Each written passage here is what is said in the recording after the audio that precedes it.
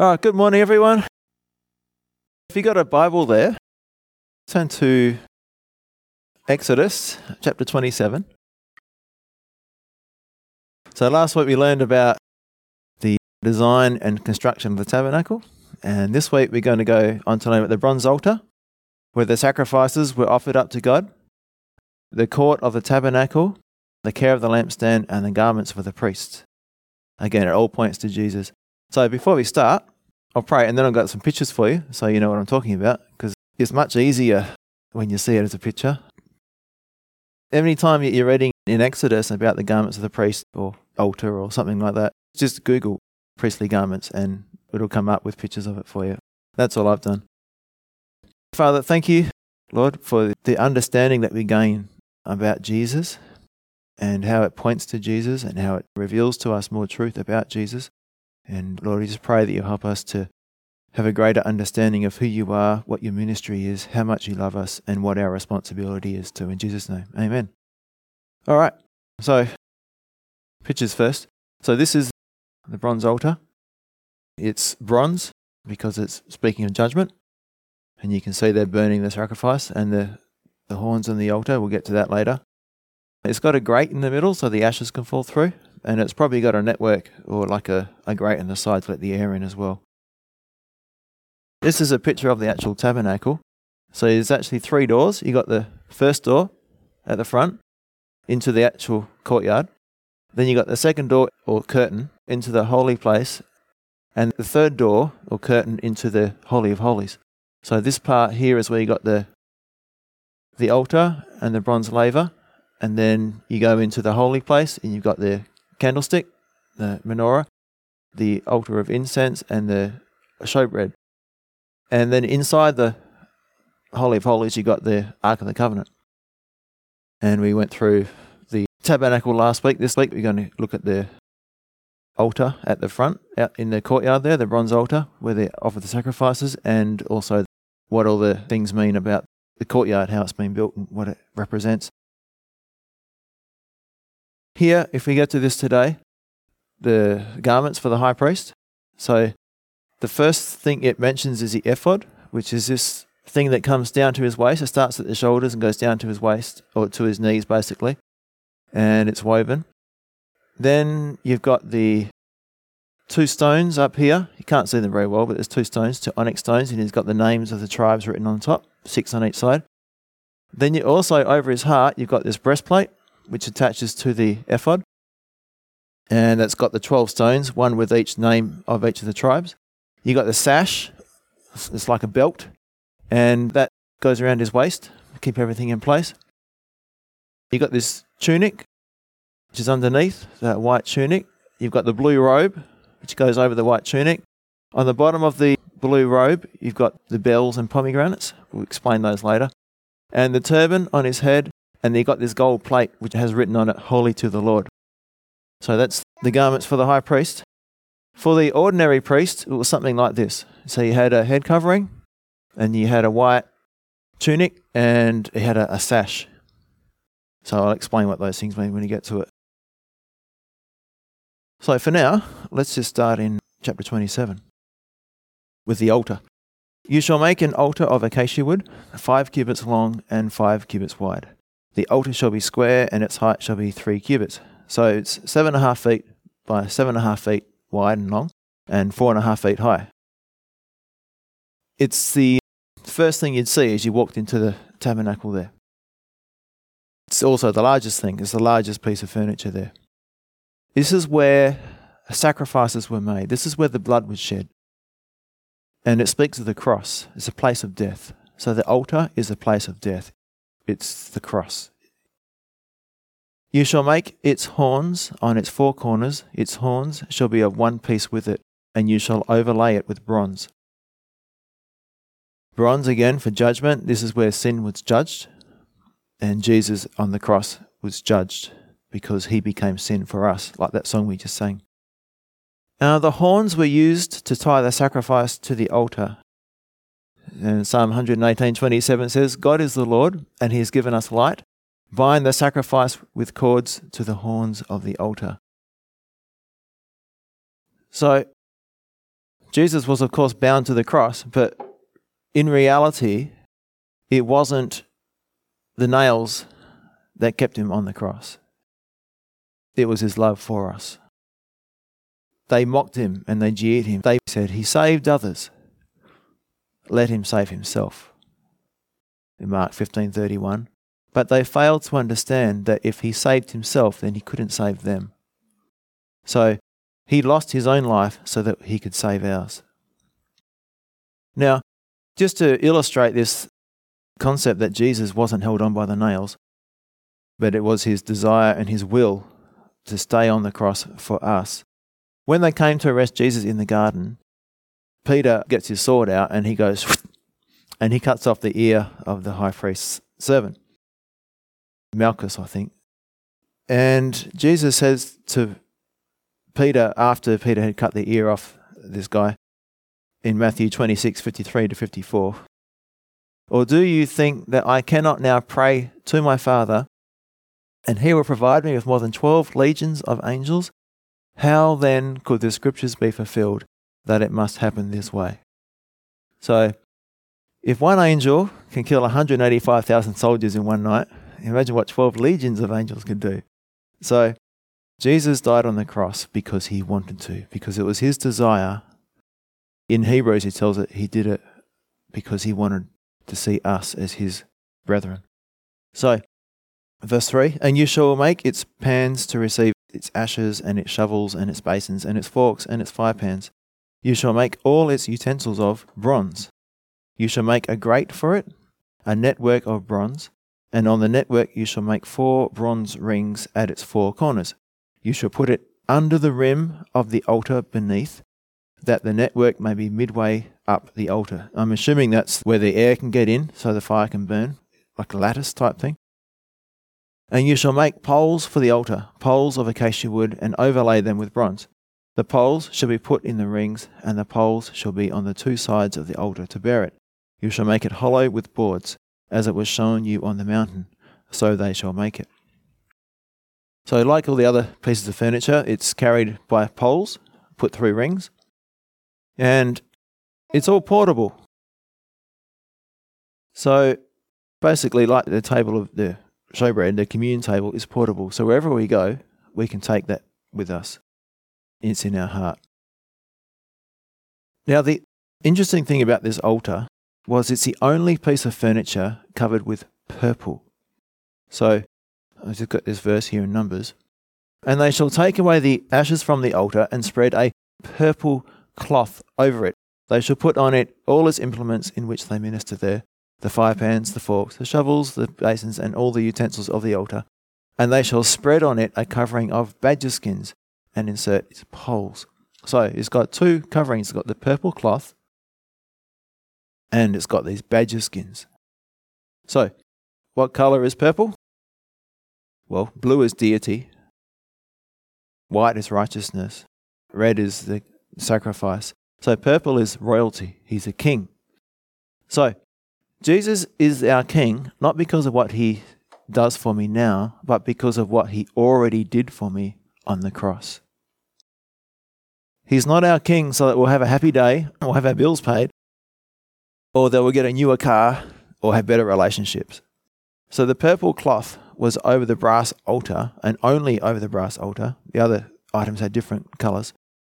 Exclusively because that is the basis of his kingly authority over our lives. He saved us from hell. That's it. And if he never answers another prayer or sends another blessing our way, that's still enough reason for us to submit to him and to worship him. Now, over the purple was the second covering, a badger skin. So this royal purple cloth and then a common badger skin. Remember, that was, an ugly looking covering. Why? Well, someone said that you can look at the cross in 2 ways. Like the 2 thieves on the cross and next to Jesus. One said, remember me when you come into your kingdom. That he recognized Jesus' deity. He recognized that Jesus was God and that he was dying for the sins of the world. Well, the other thief, he mocked and he badgered Jesus. He didn't accept Jesus as being God. He didn't accept that Jesus was dying for his sins, and he ended up dying in sin, unforgiven. So, because Jesus paid the price for our sin, our lives have been permanently and eternally altered. So when we come to the altar, our lives are altered. We are going to heaven because of the work Jesus did on the brass altar of Calvary. Verse 9, you shall also make the court of the tabernacle. For the south side there shall be hangings for the court made of fine woven linen. So it's describing these curtains. These are white curtains all the way around, white linen, except for the door. For the south side there shall be hangings for the court made of fine woven linen, it's white, 100 cubits long for one side, and its 20 pillars and their 20 sockets shall be bronze. The hooks of the pillars and their bands shall be silver. Likewise along the length of the north side there shall be hangings 100 cubits long, with its 20 pillars and their 20 sockets of bronze, and the hooks of the pillars and their bands of silver. And along the width of the court on the west side shall be hangings of 50 cubits, with their 10 pillars and their 10 sockets. The width of the court on the east side shall be 50 cubits. The hangings on one side of the gate, or door, shall be 15 cubits, with their 3 pillars and their 3 sockets. And on the other side shall be hangings of 15 cubits, with their 3 pillars and their 3 sockets. So, we have this linen fence, this white linen fence, surrounding the tabernacle and making this courtyard. It's about 150 feet long and about 75 feet wide.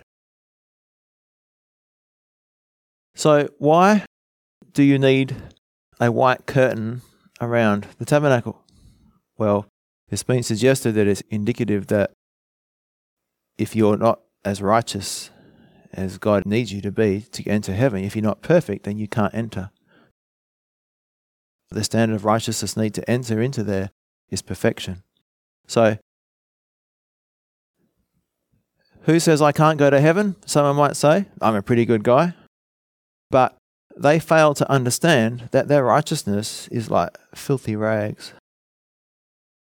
But we are all like an unclean thing, and all our righteousness are like filthy rags. So, we do not make it up to God's standard. We are not perfect. And so that curtain, it keeps people out for that reason. Verse 16, for the gate of the court there shall be a screen 20 cubits long, woven of blue, purple, and scarlet thread, and fine woven linen made by a weaver. So the door into the outer courtyard was made of the same fabric as the veil and the door into the tabernacle itself. So the 3 doors are all the same. Because it doesn't matter what we're talking about, whether it's the door into the courtyard, which we can say is a place of salvation, the door into the holy place, which we could consider as a place of service, or the door into the Holy of Holies, which we could think of as a place of worship. It's all the same door. It's all through Jesus. We have access through Jesus. So the tabernacle's in 3 sections. You've got the outer courtyard, the holy place, and the Holy of Holies. I think of this as 3 stages in our life of Christ. So the first step is we go into the outer courtyard. We're in the courtyard. We're in Christ. We're part of the kingdom. We're inside that white curtain of righteousness. We understand that the Lamb of God was slain for our sins. We receive his salvation. We embrace his grace. But then there are others who have gone to the courtyard, because God has been so good to me, I want to serve him. So they go into the holy place and they serve the showbread, which speaks to the word of God.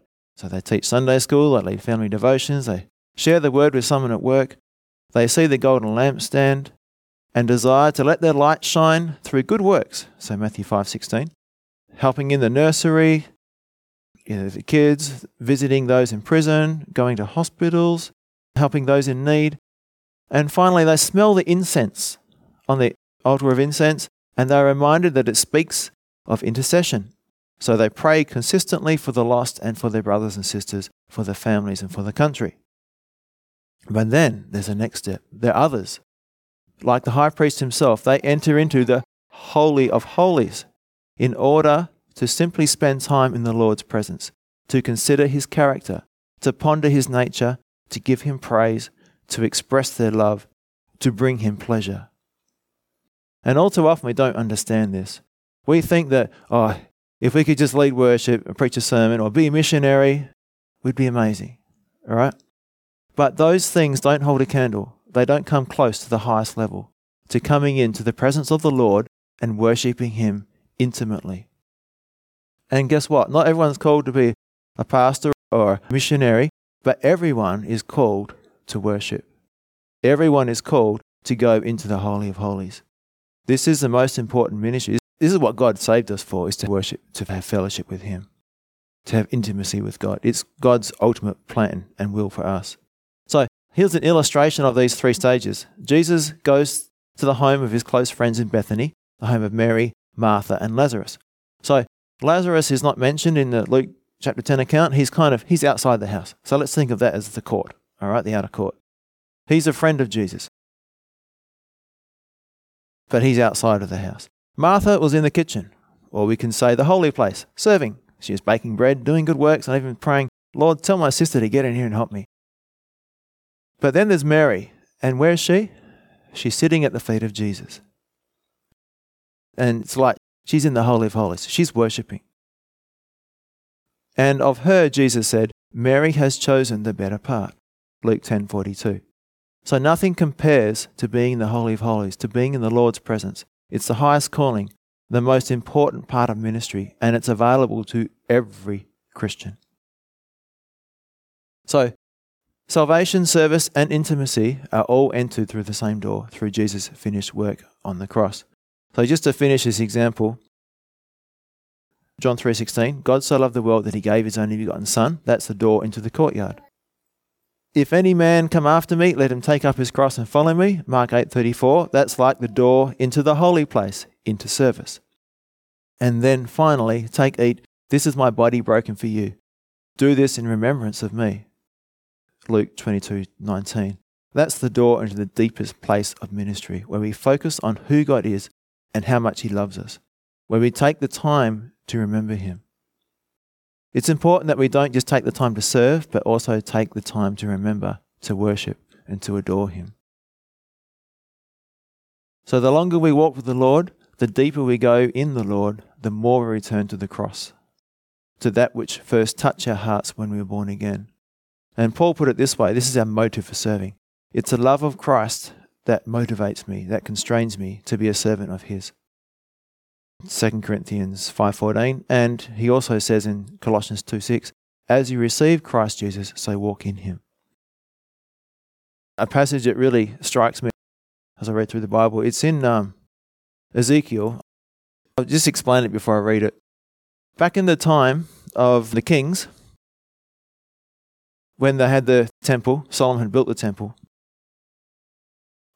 the nation went haywire. The nation started following after idols. Now, some of the priests led the people in idol worship. They led the people astray in idol worship. But some of the priests remained faithful. So I want to read this with you. It just really highlights the importance of ministering and the difference between ministering to people and ministering to God. Okay? So that's what we're looking at here. The difference between ministering to people and ministering to God. The difference between the holy place and the Holy of Holies. And the Levites who went far from me, when Israel went astray, who strayed away from me after their idols, they shall bear their iniquity or their sin. Yet they shall be ministers or servants in my sanctuary, in my temple, in my house, as gatekeepers of the house and ministers of the house, servants of the house. They shall slay the burnt offering and the sacrifice for the people. And they shall stand before them, the people, to minister to them. Because they ministered to them, the people, before their idols, and caused the house of Israel to fall into iniquity or to sin, therefore I have raised my hand in an oath against them, this is towards the wayward priests, says the Lord God, that they shall bear their iniquity, the consequences of their sin. And the wayward priest, this is the consequence, and the wayward priest shall not come near me to minister to me as priest, nor come near any of my holy things, nor into the most holy place. But they shall bear their shame and their abominations which they have committed. So these priests who went away, God says, your punishment is you're going to be serving people, but you're not going to come near me. So ministering to people is different to ministering to God. The next bit is talking about the priests of Zadok. These were the priests who were faithful.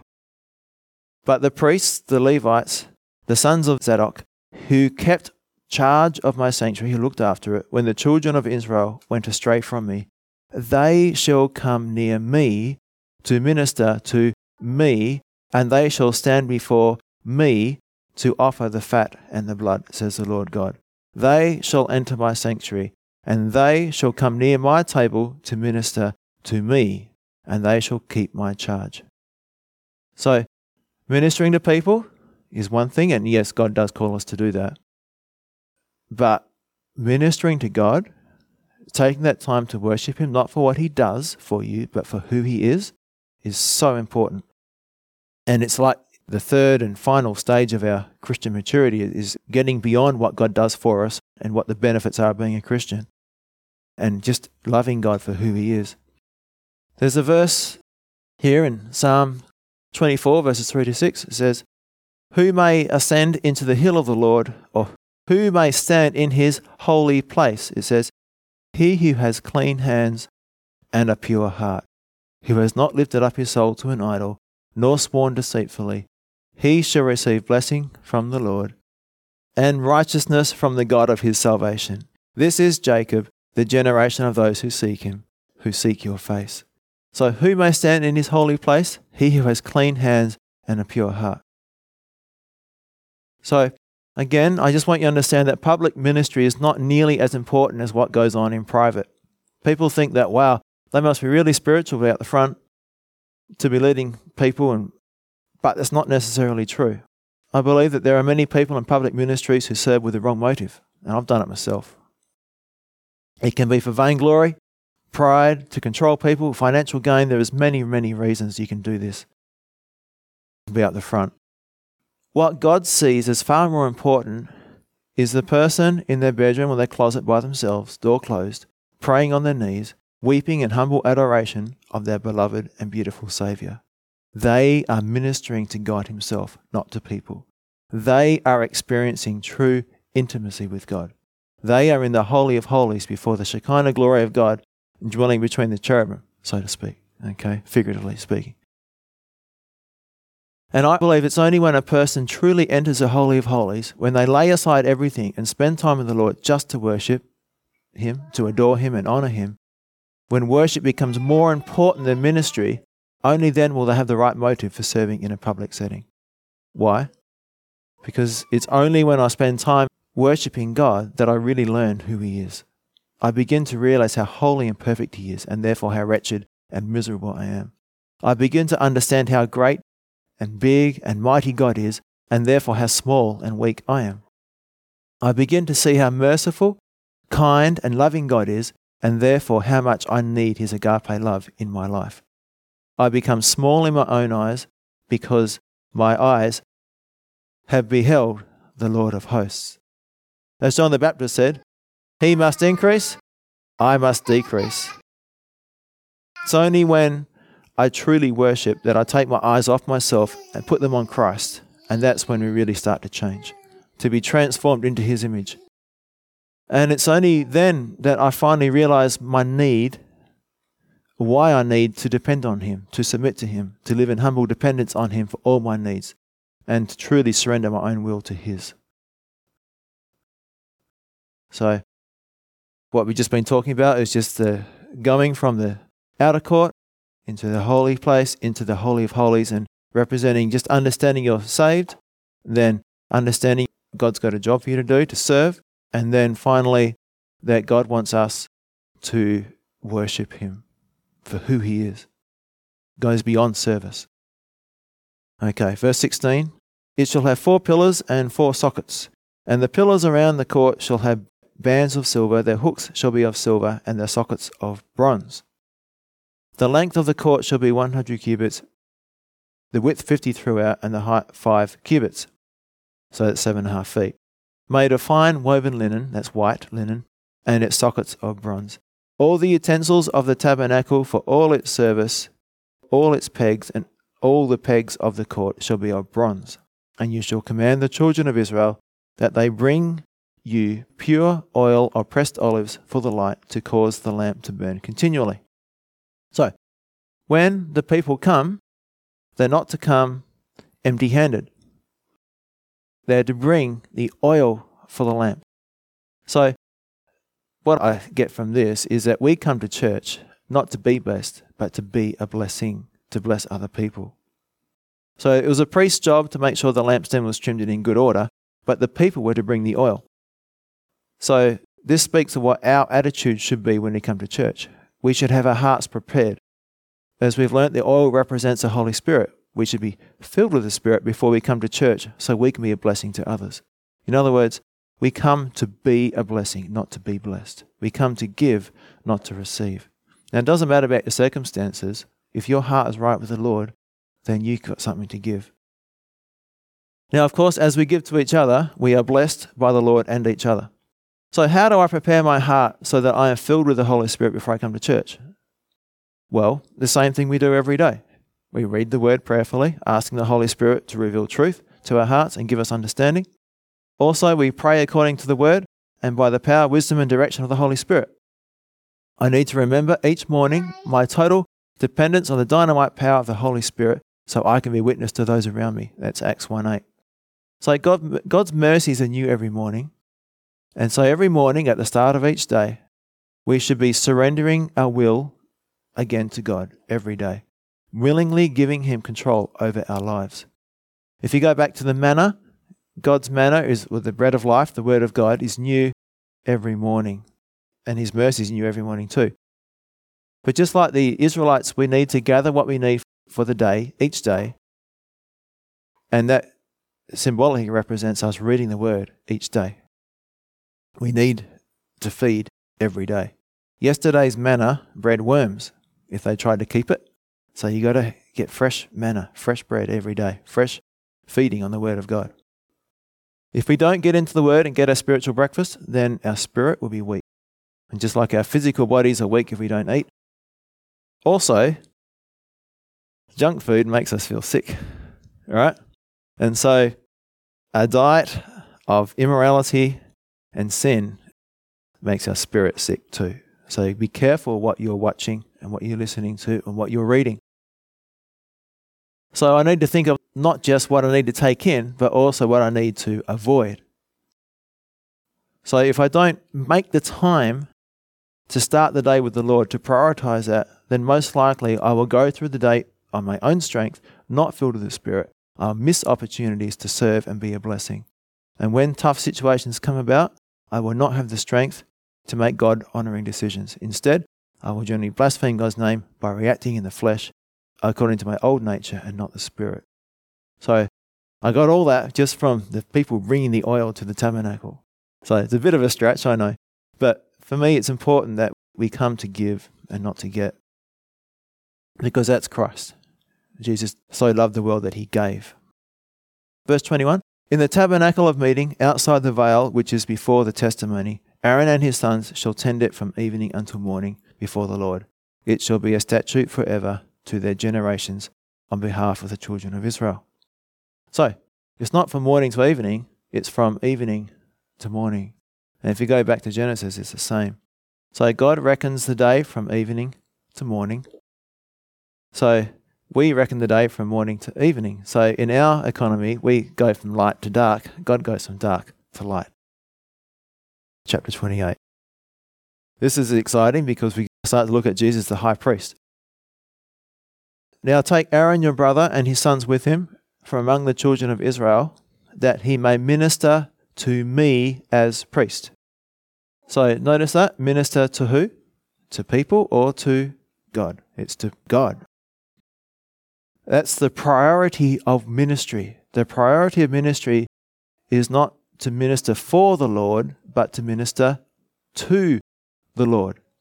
And that can be done, you're sitting in church on the back seat, just opening your heart to the Lord. It can be done on a park bench as you're eating your lunch. It can be done at night or in the morning as you praise and worship the Lord personally. Verse 1 again, Aaron and Aaron's sons. Nadab, Abihu, Eleazar, and Ithamar. So, Aaron and his sons were involved in ministry. God wants our families to be involved in our ministry. And Jesus is our great high priest, and because we are linked to him by his grace, we are adopted into his family, we are a royal priesthood.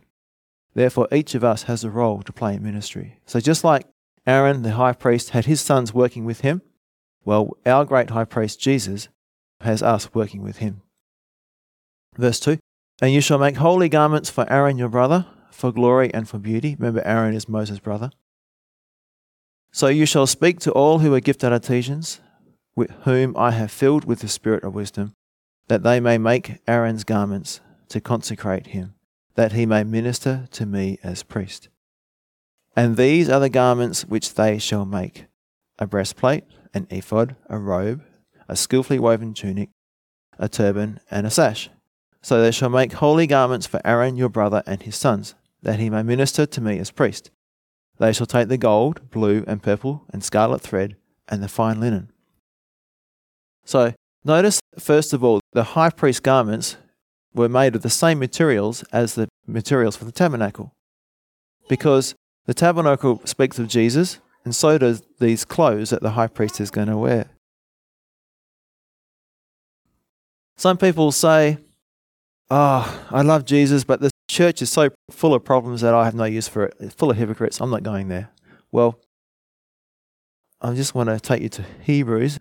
This is Jesus and his attitude towards the church. I like this. It's very encouraging. It says, Hebrews chapter 2, verses 11 to 12. So now Jesus and the ones he makes holy have the same Father. That is why Jesus is not ashamed to call them his brothers and sisters. For he said to God, I will proclaim your name to my brothers and sisters. I will praise you among your assembled people. Notice that? Among the church. Among the assembled people. So, the church is not perfect, but God is not ashamed of us. So, never let the enemy whisper in your ear that you can separate Jesus, the great high priest, from his church. If you stay away from church, in effect, you're staying away from Jesus, because Jesus is amongst his people. All right. Verse 6, and they shall make the ephod out of gold, blue, and scarlet thread, and a fine woven linen, artistically worked. So it's a thing that goes down from his shoulders, just down the front to just above his knees. And it's a fitting garment for those who are involved in preparing animals for sacrifice. It's like an apron, almost. But it also speaks of authority. In Old Testament culture, the ephod speaks of authority. There's an example here with Gideon. Gideon led the people of Israel to victory over their enemies, the Midianites. Remember his 300 men at night with the torch or lantern under the jar, and they smashed that and shouted. The Midianites and the people with them killed each other and ran away. Now, after the people asked Gideon to be their king, but Gideon refused, very wisely, saying it was the Lord who would rule over them. Judges 8:23. So, not many people would turn down an opportunity for power, prestige, and privilege, but Gideon did. But he made a critical mistake when he melted the golden earrings the men had collected as the spoils of war into a golden ephod. And I don't know what he was thinking, but maybe he thought a golden ephod would help the people remember they were to get instruction and counsel from God through the high priest, because the priest was the one who wore the ephod, the high priest. But guess what? Gideon's plan backfired when the people began worshipping the ephod instead of worshipping God. You and I have a great high priest who is the authoritative one. So we need to get our wisdom from him. We have to be so careful that we don't begin to say, well, I've got some pretty good things to say, some very enlightening counsel to give, my own golden ephod to share with you, my own wisdom. So there's a verse in Isaiah. Woe to the rebellious people who take counsel, but not of me, the Lord declares. In returning to me and resting, you will be saved. And then you'll hear a voice in your ear saying, This is the way, walk in it. Walk you in it. And that's Isaiah chapter 30 and verses 1, 15 and 21. So it's a compilation of verses there. So Jesus is the one who wears the ephod. Jesus is the anointed one. He's the one who gives the directions, and we get our wisdom from him. So woe to the rebellious people who take counsel, but not of me. Right, verse 7. It shall have 2 shoulder straps joined at its 2 edges, and so it shall be joined together. And the intricately woven band of the ephod, which is on it, shall be of the same workmanship, made of gold, blue, purple, and scarlet thread, and fine woven linen. Now the band of the ephod is like a sash, like a belt. And it's worn around the waist, so it stops the ephod from flapping around. And as you're walking, it holds it in. Now, what did Jesus do in John 13? In the upper room, he got the towel around him, the sash, the band, whatever you want to call it. And he got down and he washed the disciples' feet. So this sash, this belt, if you want to call it that, girdle, depending on your translation of the Bible, it speaks of Christ, the serving one. So just as the ephod and girdle were made of the same material, true authority is always linked to a servant mentality. So the sash represents servanthood. Jesus said, "Don't be like the Gentiles who seek to lord it over others. If you want to be great in the kingdom, you must be the servant of all." It's Matthew 20, 25 and 26. Jesus didn't say, if you want to be great, repent. No, he said, if you want to be great, here's how. Be the servant of all. So, do you love your wife, husband? Do you love your kids? Not spoiling them, but being sensitive to them? Hearing their hearts, meeting their needs? So Jesus shows us how this all works. The Lord of all was a servant to all. The master of all was a minister to all. And I'm glad that we serve a Lord like that. Our great high priest, Jesus, wears the ephod of authority. He's the high priest. At his name, every knee shall bow and every tongue confess that he is Lord, Philippians 2:10. But linked to the ephod, he wears a sash. He wears it around his waist to wash the feet of sinners like you and me. So there's that power and that humility together. Verse 9. Then you shall take 2 onyx stones and engrave on them the names of the sons of Israel. 6 of the names on one stone and 6 names on the other stone in order of their birth, with the work of an engraver in stone, like the engravings of a signet or signet ring. You shall engrave the 2 stones with the names of the sons of Israel. You shall set them in settings of gold. So, we are all founded on the same rock, Jesus. And you shall put the 2 stones on the shoulders of the ephod as memorial stones for the sons of Israel. So Aaron shall bear their names before the Lord on his 2 shoulders as a memorial. So the 12 stones are over his heart, but the 2 stones are on his shoulders. What do we do with our shoulders? We bear burdens with our shoulders. Are you willing to take some risk, to carry some weight? Will you lift others to the Lord as you intercede for them on your knees? Will you do some heavy lifting on behalf of others? Jesus did. He bore the heaviest thing on the world when he bore the weight of my sin.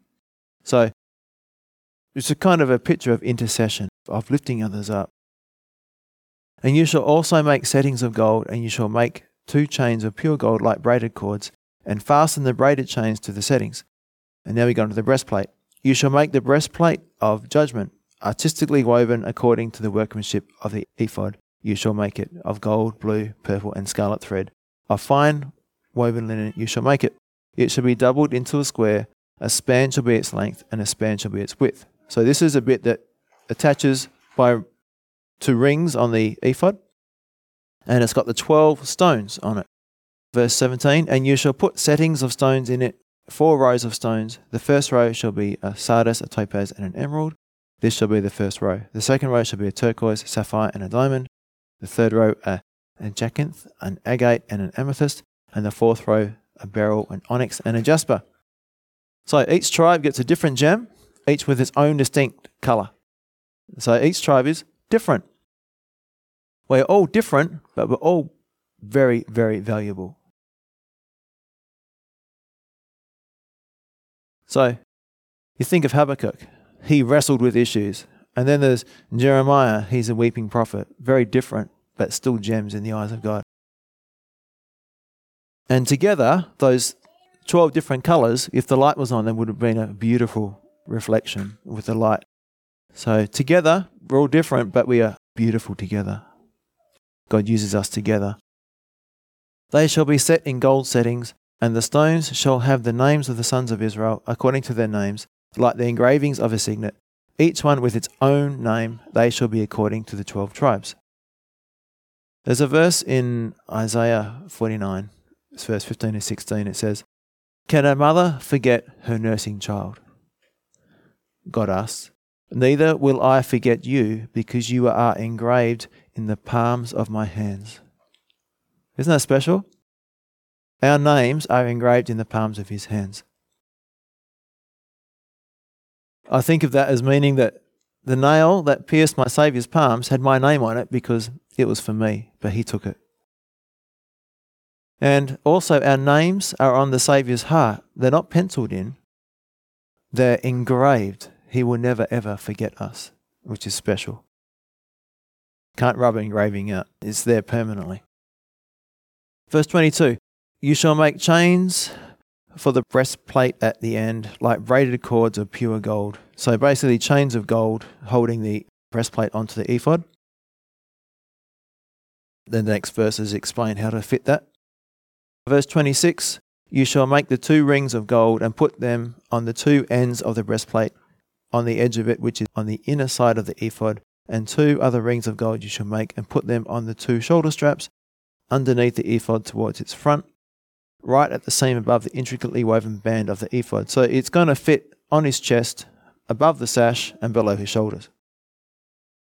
Verse 29, "So Aaron shall bear the names of the sons of Israel on the breastplate of judgment over his heart when he goes into the holy place, as a memorial before the Lord continually." So here we see Christ, the loving one. So where does he carry his people, his children? He carries them on his heart. Remember, this is a picture of Jesus, our high priest. So he sees everyone as a priceless gem. And there's not one person that Jesus Christ loves on the face of the earth or in all of history more than he loves you. I just want to finish on that because it's a beautiful place to stop. Christ, the loving one, carrying us on his shoulders and also over his heart, praying for us, lifting us up, interceding for us.